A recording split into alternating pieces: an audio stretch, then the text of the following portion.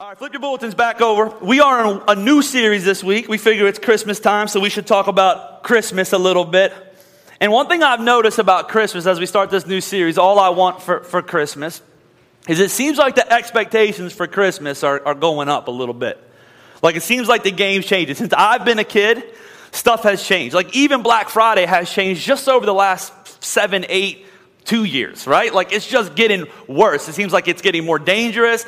We can shop online now, which some people would say it's more convenient. I would say that's even more dangerous because when you can shop online, there's so many good deals you can find that you just keep spending. Kids' expectations are now through the roof. And just to give you an example, I read a Santa note from 1913, and then I Googled. Let me get some notes to Santa from this year, like upcoming year. And so here's an example of a note from a child in 1913, a little boy. This is what he wrote. He wrote, "Dear Santa Claus, will you please send me a box of paints and a 9-cent reader?"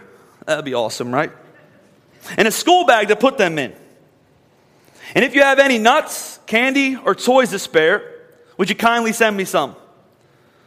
You will please a 7-year-old boy if you could do that." I mean, I know if you come to that at the table with your kids, you're not pleasing a 7-year-old boy. You pull a couple nuts out of your peanut thing, you put those in, a little hard candy from Halloween, you wrap them up, put it in their school bag, right? Like my kids are going to be like, "Yo, what, did Santa die this year? What happened?" Here's a sample of this year's note from a girl, and I don't know if it's because it's a girl or it's because we're getting worse. I'm not sure, but this little girl wrote, she wrote, "I'd like a new American Doll of the Year from 2013, a bead kit like my friends."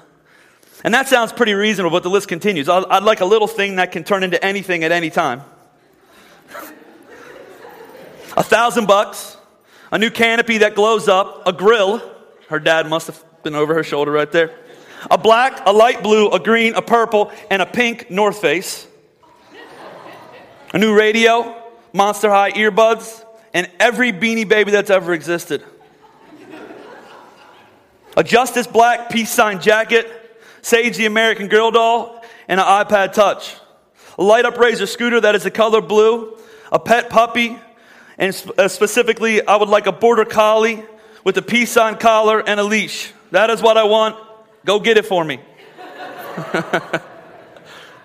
She needs to get whooped, right? Like the expectations for Christmas are changing. You ever hear the statement from people, they'll say, suicide rates skyrocket during Christmas time? You ever hear that? Like preachers typically say it it's usually like a buzzkill to your sermon and people are taking their lives, people. It's not necessarily true. Suicide rates during Christmas, they kind of stay the same. In fact, some people think that they kind of go down a little bit because it's such a time of hope. We have so much hope for Christmas, so much expectation for Christmas. Here's what I know about life is there's a gap between experience, what you expect and what you experience, and that's where disappointment lies. And for many people, what they experience and what they expect from Christmas are totally different. They expect all these great things to happen. Studies tell us that suicide actually rises starting January 1st.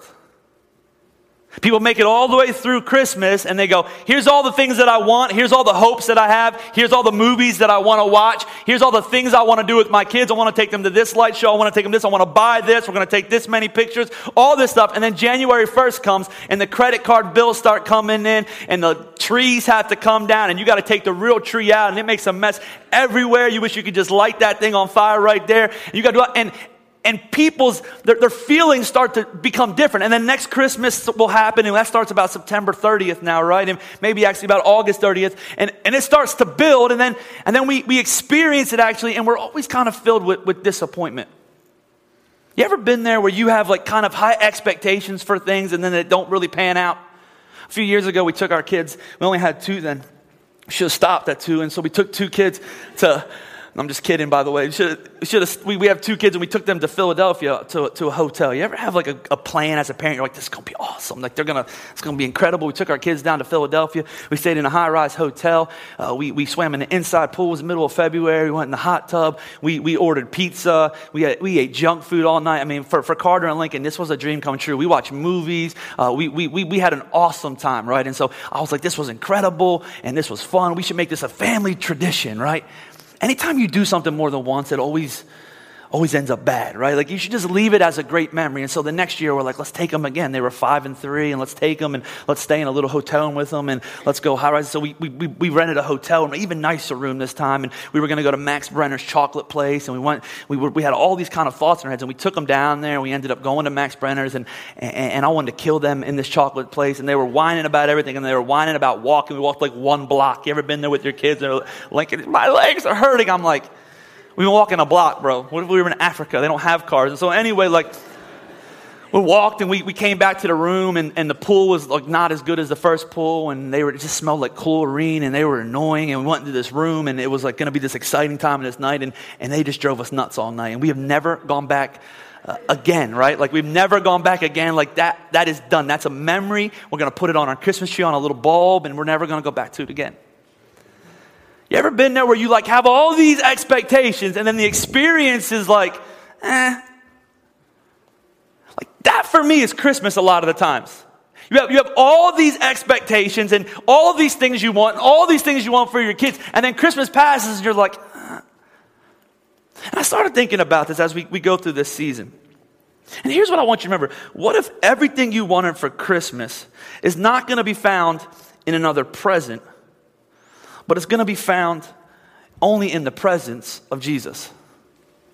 What if everything you were looking for, whatever you believe today, what if I told you everything that you're looking for me, I'm looking for a little hope. For me, I'm looking for a little momentum. For me, I'm looking for a little peace around the holidays, if you know what I'm saying. For me, I'm looking for a little bit of closure of issues that I've dealt with through this year. Maybe forgiveness, and maybe some bitterness, and maybe some family issues, and maybe some financial issues. Because I know some years it feels like everything breaks in your house. And so maybe I'm looking for that. And what if everything that I was really looking for was truly only found in what Christmas was ultimately about? And so for the next 4 weeks, we're gonna land in a passage in the book of Isaiah. And Isaiah is what people call a prophetic book. It's full of prophecies that would one day come true. I don't know if you've ever studied kind of the prophecies in the Bible, but they're amazing. Like one of my favorite ones, and I'm not going to get into all of them today, but one of my favorite ones, because Jesus died on the cross, and there's a prophecy 800 years before Jesus died on the cross that he would actually have his hands and his feet pierced and hang on a cross, and this wasn't even in existence at that point. Like this was 800 years before the Romans even started doing this. So there's all these prophecies about this coming Messiah. There's all these things. Like there's one prophecy that says it's 700 years before he's born. He's going to be born in the town of Bethlehem. Like this random nobody town. He's going to be born in Bethlehem. That would be like me standing up and saying, yo, in 32 years, this really important person is going to be born in Royersford or Phoenixville or Boyertown, right? Or something like that.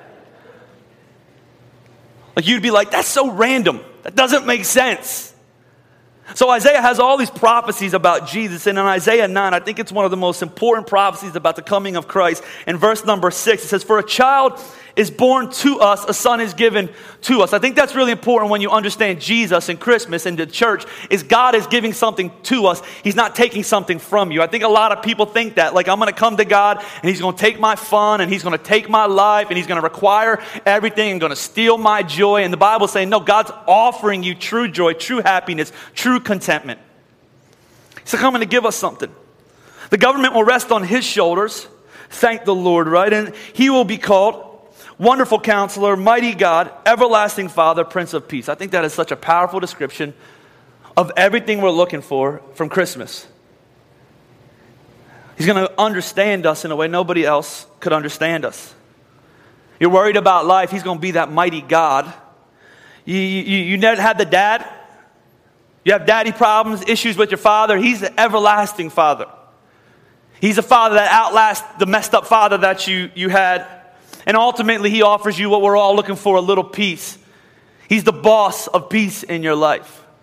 So I want to stop right here and I want to focus on wonderful counselor. If you study Hebrew, which I don't, and if you understand Hebrew, which I don't, I just Googled it, is wonderful counselor in Hebrew is Pele. I want you to get this, and that's not the soccer player. That's Pele. You ready for this? Yoez. The word Pele in Hebrew actually means without words. He's going to be so good, there's not even a word that I can use to describe him these hundreds of years before he's going to come. That's how good he's going to be. Like, he's going to be that good that I'm not even going to be able to put the words onto the page. He's going to be a without words or undescribable. And then counselor means guide. In other words, if you feel lost in your life, he's going to be everything you need to lead you on the right steps. I've always told you that God has a purpose and a plan for your life. And if the life you're living is anything but a God-sized miracle, then you're settling and you're not being led by the wonderful counselor. One of the biggest struggles in our lives is listening to the wonderful counselor. There's also great blessing in there. Now, I don't know much about counseling.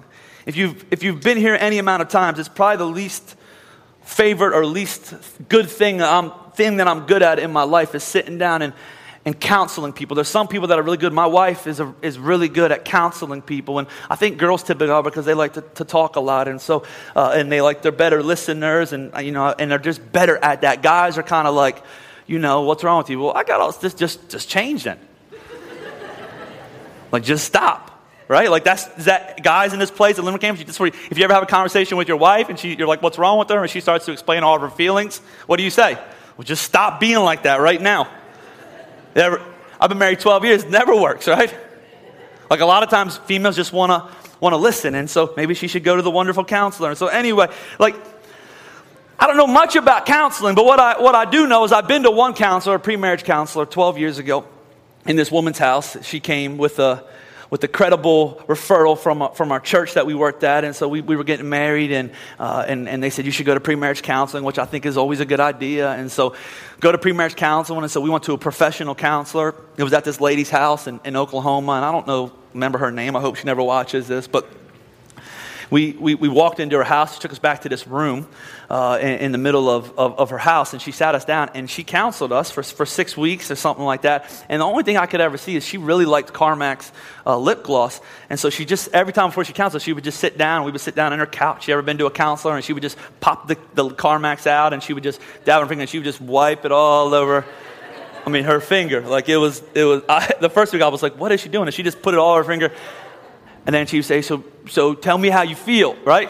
And she would just sit, and my whole thinking was, wow.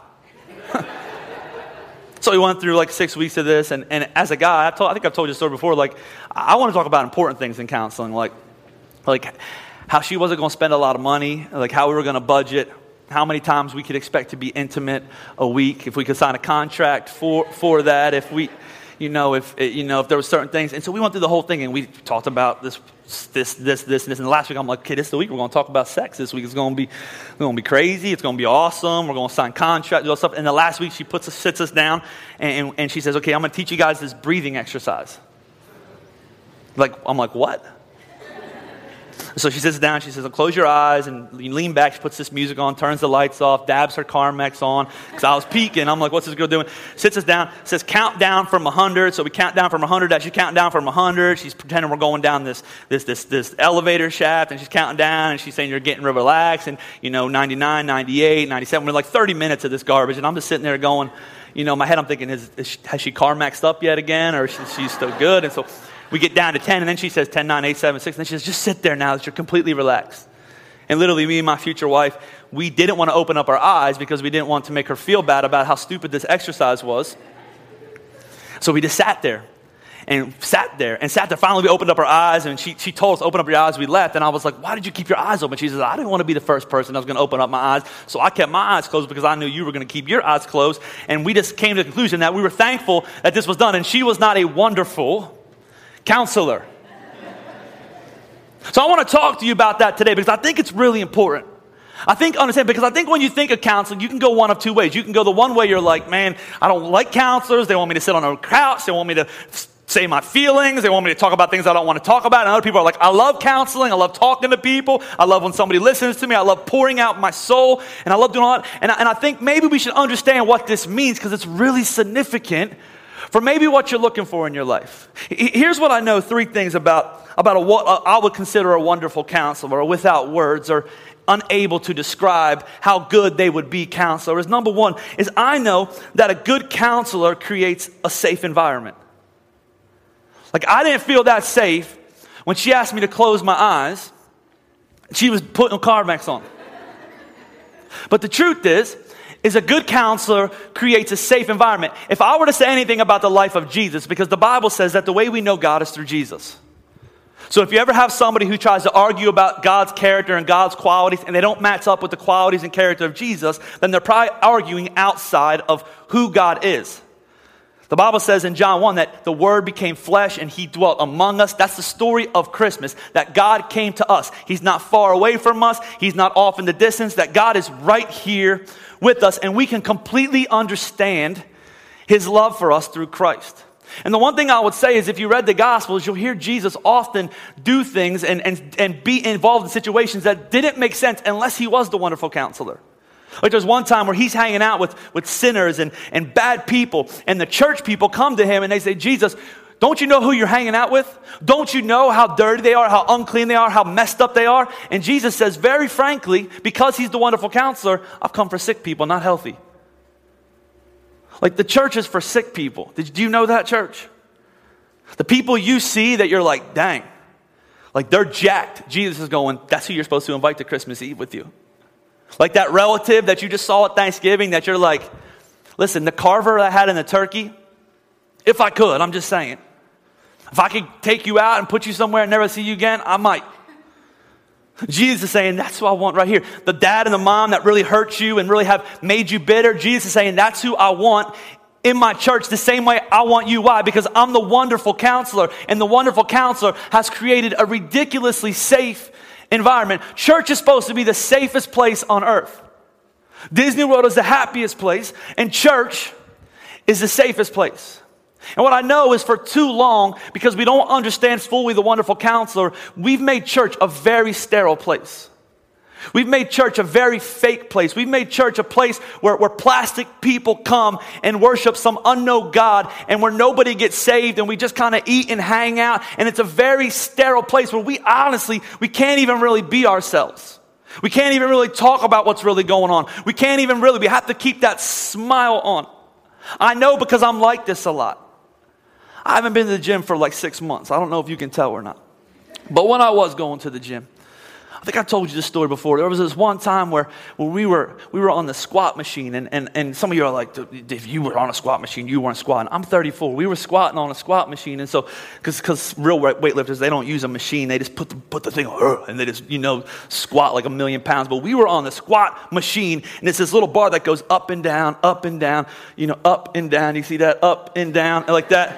And then you click it, right? And when you click it, it's safe. You can walk away. And so, because the mirrors are facing this way, and I need to see what I'm doing, right? I need to see my progress. I need to see what I look like. I need to see all that. Instead of facing the right way, which would be back here and, up and down and clicking it, we were doing it this way so we could see the mirrors. So because we're vain and we could click it back like this. And so it was Ian, me, and John. And we were all on these machines. I bet we really look cool. 3 pastors. Look at us over there.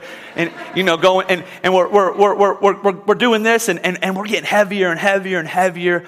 And by heavier, I mean, we're at like the 45 pound on each side, and not Ian, but me and John, we're just kind of doing it, and, we're going down, and I mean, this is hurting me right now going like this, and we're going down, and I was getting tired, and I was going down, and I came back up on one of my last sets, and I was going to click it back like this, and I went to click it, and I must have walked away before I clicked it. So I went to click it like this, and I started walking away. Now, John and Ian are on the sides of me. Now, you don't ever want to embarrass yourself in the gym, if you know what I'm saying, guys and girls. And so I went to click it, and it started going backwards, and I was like, oh, snap, right? Like literally my back was about to snap. And so I let it go, and I had to think, what am I going to do? Am I going to hold it and beast mode this thing back up? Am I going to go with it? And so it kind of decided for me that I was going to go with it, and so I just fell backwards on my back, right? Bang, it makes a lot of noise. If it was Planet Fitness, they would have been putting the lunk alarm off. So Ian jumps off his thing, and John and they're like, "Are you all right?" And I had a choice to make. Was I gonna cry? Because literally, when your back doesn't bend this way, right? Somehow my leg got out. You gonna cry and be embarrassed and red, or are you gonna shake that off? Be like, "Oh, I'm fine. I'm good. I'm gonna go to the locker room. I'm fine. I gotta get a drink." I went with option number 2 until I got home that night. And I was like, "Leah," because if you're a guy, you like try to milk all that stuff. Like, "I got hurt today, baby." And the truth is, like, I struggle with that stuff because I struggle with anybody really actually knowing what's going on inside of me. And for some reason, that's how church has become. Well, these aren't mine. I bought these last night. My kids don't have these, but these are Barbies. New school Barbies. You got hipster Ken with the skinny jeans on, and he actually looks a lot like John Decker. If you look at him, he got the same shoes on. I thought when I bought this, I'm like, that looks like John. And then you got this Barbie, and I thought to myself, this is exactly how people are. You got Barb. She comes to church. She's beautiful, supermodel. She wears mini dresses in the summer. In the winter, she's just mini dressed it out. She comes every week. She has 3 kids. She doesn't have any stretch marks. Her husband, he's a lawyer, accountant, scientist, Nobel Peace Prize winning. They sit right over here on the right side. They look perfect. Her kids are perfect. They come to church week. Their hair is actually done. All of them have their teeth brushed. They've eaten a full course breakfast. Like, Barb is legit. Every time somebody asks Barb how she's doing, she just smiles and says she's blessed. Look at my kids, they're perfect. Look at my husband, he's perfect. Look at my legs, they're perfect. Truth is, Barb, she struggles with her identity, and the reason we know she struggles with her identity is because she's constantly trying to flaunt her identity to the world. She's fishing on Instagram. She's posting pictures. Every time her kids smile, she has it up there. And the truth is, when people ask her how she's doing, she's really not doing good. She either has an eating disorder, or she has a hard time with her identity because she had a hard time with her father because she didn't have a wonderful father growing up. And so she struggles with her identity. And the truth is, she needs a wonderful counselor. She needs somebody who's everything that she's looking for in this world. She comes to church and she smiles, but she's plastic. And then you have Ken, hipster Ken. Hipster Ken, he's every guy's dream of what they want to be. Tight jeans, chiseled chest, nice shoes, perfect hair. Been married a couple times. Now that he's not married anymore, he just lives it up on the weekends, meets girls, goes on social media. Girls think he's hot all the time. They swipe left or whatever that's called. And I don't know what that new thing is. John was explaining it to me. Swipe left or swipe right. And he hooks up with girls. He comes to church every week. He sits over here on the left, but he comes to church, but he looks like that. And everybody's like, "Man, that dude is awesome." Truth is, he's hurting on the inside, and no one really knows it. He's sad because he never can keep a relationship going a long time. He has a hard time opening up. He deals with a lot of insecurity, and really nobody knows him. And I thought to myself, how many people in my church are these people? How many people in my church that come here, just to let her listen, or how many people are going to listen online, do you feel like nobody really knows you? There's no safe environment. The truth is, the story of Christmas, as if there's a God that has created a completely safe environment for us to be failures. He's created an environment where we don't have to be perfect, that while we were still sinners, that long before you ever thought of him, he was thinking of you. And he's all right with the dirtiest parts of your life. He's all right with the messiest parts of your life. He's all right with where you're at right now. He just won't leave you there. He's that good. Like the struggles you have with your family, your friends, the things you deal with, the things you cry about, he sees it all, and he's still there because he's a wonderful counselor. In fact, listen to this verse of promise from Psalms 62. It says, "Trust him at all times, you people. Pour out your hearts in his presence." In other words, when you're at church, you should be pouring out your hearts. And then check this out. I love this, because he is our refuge. Another verse that says he's an ever-present help in a time of need. A good counselor creates a safe environment. Here's another thing I know about a good counselor, is a good counselor speaks from experience. You ever been around those people that they want to tell you how to do things even though they've never done things? Like you ever have a kid for the first time and you're like the first person in your clique to have kids, and like your kid is acting out, and you have friends that don't have any kids and they want to tell you how you should parent? You ever been around those people? And your prayer is, I cannot wait till you have a kid someday.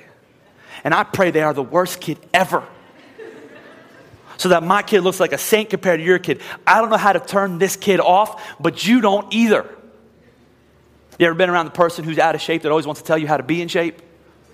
That was Dr. Phil for a while, you know what I'm saying? They got all this advice, all this wisdom. You ever been around somebody who wants to give marriage and relationship advice, but is not even married? We're going to call her Oprah. Advice from Hollywood about how to have happiness and joy, while most people there are throwing up and can't eat because of the image they have to obtain, and can't stay married and can't stay off drugs and all this other stuff. Like, we do this a lot, but what I know about a good counselor is they speak from experience. I was asked a few weeks ago, what is the worst mistake that you ever made as a pastor, as a young pastor? I said, when I was 26, I was just newly starting the church. I did a whole parenting series. I never even had kids, never thought about kids, didn't even like kids at this point. But I did a parenting series in which I stood up in the pulpit and I told everybody how crappy of parents they were. It went over awfully. Flash forward almost 9 years later, and now I have 3 kids, and I know how ridiculous it is to parent. And so when I preach a sermon about parenting, I preach waving the white flag with you. There's a difference. It was received different. And the thing I know about Jesus, and the thing I know about good counselors, is they always speak from experience. And that is why I love Christmas. Because you don't have this God in heaven who's looking down saying, you guys need to get happy, you need to get content, you need to get free, you need to get better, you need to get all this stuff. The Bible says that we have a high priest, which is Jesus, that understands us because he experienced everything we're going through right now. He would come and he would suffer and he would die, and his life would end the way that your life should have ended, so that your life doesn't have to be a result of what you've experienced, but it can be changed because of what he did for you.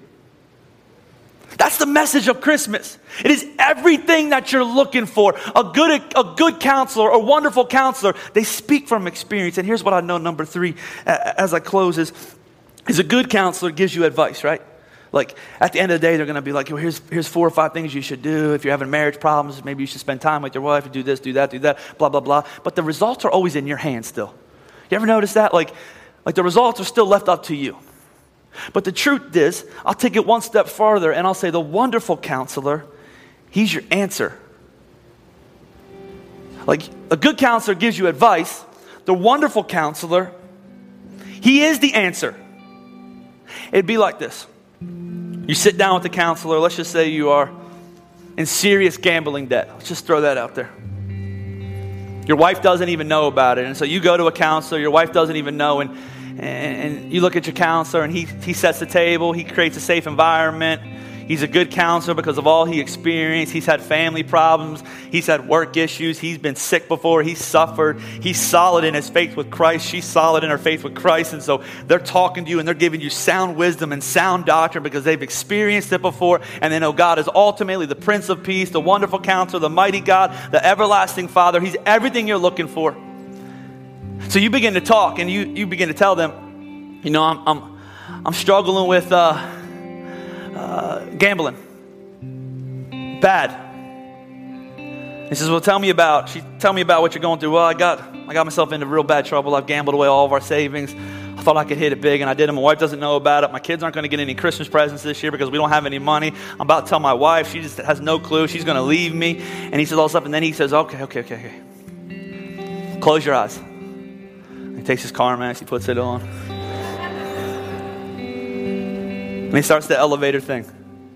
99, 98. And you're like, no, we need to talk about this. We need to figure this out. I need to leave town. I need to do this. And he's like, just calm down. He counts down from 100. You're in the elevator, clicking down. He's making you breathe, and you fall asleep. Like, you're out. And the counselor gets up, puts his coat on, and he leaves. And he goes to find the bookie. He says, I'm counseling so-and-so. They told me they have a debt that they owe you. They said you want to break their legs. They're afraid of what they're afraid. I know that they deserve all that they're going to get, but I'm here to pay their price. So So the bookie looks at the counselor and he says, what? He says, I'm here to pay the price. So break my legs, beat me up, punch me in the eyes, do whatever you need to do. So the bookies then go, okay, we're going to take it out on you. They break his legs. They punch him in the eye. They take everything from him. They leave him beaten and stripped and naked and cold and whatever else. All the time you're sleeping. You're on elevator, floor number 37, thinking about what life could have been. And then some time passes, he goes to the hospital, gets his cast on, he comes walking through. You wake up because you hear the door, he comes walking through and you're like, what happened to you? Your debt's paid. What? Your debt is canceled. You owed your life. Your marriage was going to fall apart. Your kids weren't going to have what they were supposed to have. You were a product of stupidity, which, by the way, is you and me. But I paid your price. Look, here's my scars. Essentially what Jesus says to each one of us that know him. Here's my hands, here's my feet, here's the side where I was stabbed, here's my back where I was beaten for you, and the debt that you owed, I paid. And it is finished. The life that you are called to live, the answer is found in me. The hope that you're looking for is found in me. Everything that you look for on this earth is always found back in Jesus. It's when we turn away from Jesus that we get in trouble. Everything. The forgiveness that you're looking for, Jesus. The direction you're looking for, Jesus. That relationship with the opposite sex that you're looking for, which sometimes as a pastor I stand back and I go, what is wrong with you? It's Jesus. There's no woman and there's no man that is going to complete you. That is Hollywood. They don't know anything. Marriage is not your chance to have every need met, just so you know. It's your chance to serve, just like coming to church is your chance to serve, because we're always great and we're always the most like Jesus when we serve. The answer is always Jesus. It always comes back to Jesus. Every message we preach, you have a marriage problem, it's Jesus. You're addicted, it's Jesus. You have anger issues, it's Jesus. He's created a safe environment for you to come and be yourself. And here's the thing, he already knows who you are anyways. He's experienced everything you've experienced. He doesn't understand me. Yes, he does. He understands your temptation. He understands your failings. He understands your pain. He understands your suffering. He understands your abandonment issues. When he was about to go to the cross, everybody left him. Why? So that we could be okay when everybody abandons us, because Jesus came out on top. He is the answer. He's your answer today, this Christmas. Your expectations and your experience are not going to match up, and you will be disappointed if you walk through another season without having a relationship with Jesus. But I promise you, every New Year's resolution you make, every promise you make yourself will never match up with the new life that Jesus will give you going into 2015, with the freedom that he'll give you, with the hope that he'll give you, with the forgiveness that he'll give you, with the baggage that you'll be able to let go and stop carrying through life, because he'll take it from you. Would you stand up with me all over this house? Would you bow your heads and would you close your eyes? Would you just begin to pour your heart out to the wonderful counselor right now? He's here. He's here right now at our Limerick campus as Pastor Tyler is in the front. For those watching online, you just begin to pray. He's here right now. He was here during worship. You know it. If you were here in the Limerick campus, you know it. The Bible says where two or more are gathered, that he is there. And he is the answer. The message that we preach, there's no power in the message without the answer being here. Are you disappointed in life? Are you tired of being tired? Are you angry? Are you bitter? Are you resentful? Are you a victim? How many times do you say, my life would be so much different if I had different family, if I had different circumstances? Are you a victim? The Bible says that you are no longer a victim in Christ, that you are more than a conqueror, that your past is not determining your future, but Jesus will. Jesus will. And while you were in your lowest, that he died for you. That he's okay with whoever you are right now. He's okay with whatever secrets that you have. He just loves you enough to not leave you there. Your marriage is falling apart. Jesus is the answer. Your finances are a mess. You're always stressed out. Jesus is the answer. He's always the answer. But Pastor, I'm scared. Jesus. Pastor, I'm worried there's going to be judgment. His name is Jesus. He's come for the sick. He doesn't judge. You've already been judged. You've already been condemned. Your sin has already saved you a place in hell. The payment of it will never be paid by you, but He finished your work. He finished your debt. He paid your price. And the answer for this season, the expectations for this season, they're Jesus. I'm not sure how you got here today. I'm not sure what you believe. I'm not sure what you've been through. I'm not trying to belittle it and say it wasn't a big deal. But I know how good Jesus is. And the Bible says if you would confess with your mouth and you will believe in your heart that Jesus not only came 2,000 years ago, but He died, lived on this earth 33 years, and He died on a cross, an innocent man. And the Bible says when He died, He took the place of you and me. That the way His life ended should have been the way that our life ended. Abandoned, alone, afraid, fearful. He was put in a tomb, and on the third day, He rose from the dead. Not only did He die in your place, but He rose so that your life could be different, so that eternity could be promised to you, so that hope could be real, so that the peace that surpasses understanding could be the gift that He gives you. And He is here right now for you. Maybe you've been coming here for a while. Maybe you just need to pray, God, I've been walking away from you. God, I need a wonderful counselor right now. God, I need you in my life. You're the answer to everything going on. Or maybe you've never been here before. Maybe you've never heard the message of Jesus. There's a God that came to you right now in your midst, and He loves you. It's not because you're good. And the only thing you need to do is just like a present being handed to you, is you need to reach out and you need to grab it right now. You need to take hold of every promise that He promised you. Jesus, I need you to be the Lord of my life. I need the wonderful counselor. This is a safe environment. I am broken. I am tired of being broken. The Bible says if I come to you, if I'm heavy and weary laden, you will give me rest. And so right now I need rest. I need peace. I need hope, Jesus. If that's you in this place with nobody looking around at a Limerick campus, you say, Pastor, that's me. I need the wonderful counselor right now. I need the Prince of Peace. I need the everlasting Father. I need the mighty God. I need Him right now. He's the answer. I believe He's the answer. Just all over this house, if that's you, you say, you know what, I'm going to make Jesus the Lord of my life right now. Would you simply just place your hands up in the air and say, you know what, I'm going to pray with you as we close, Pastor. At our Limerick campus, if that's you, would you simply just put your hand up in the air and say, you know what, right now, I'm going to make Jesus the Lord of my life. That this season right here, I'm not going to let it pass. I'm not going to put expectations on things that are going to leave me disappointed, but I'm going to put my trust and my hope in Jesus. If that's you right here in this moment, I see a hand right here. If you could just keep your hand up high so that I can see you. I want to pray with you as we close. Does anybody else say, Pastor, that's me at our Limerick campus? I see a hand all the way in the back. I'm going to wait a couple more moments because I believe the Holy Spirit is moving in this place. At our Limerick campus, if that's you right now, in this holy moment, Jesus, be the Lord of my life right now. I'm going to respond to you. I'm going to take this gift. It's going to change my life. Does anybody else say, Pastor, that's me? Church, you should be praying for these people right now. I know that you hear this every week, but this is not normal. The Bible says heaven stops and rejoices. Our town stopped in Phoenix yesterday because a bird was burnt down prematurely. I understand it all and I get it all, but the truth is that what we're doing right here is much more important. And when somebody who is far from Christ comes into His presence and He changes them, church, you should be praying, you should be celebrating, tears should be flowing down your face. Does anybody else say, Pastor, that's me. I want to become part of the family of God. I want to know Jesus today. At a Limerick campus, watching online, just begin to pray. Church, would you pray? Jesus, we love you. We thank you for being here. We thank you for everything that you do, Lord.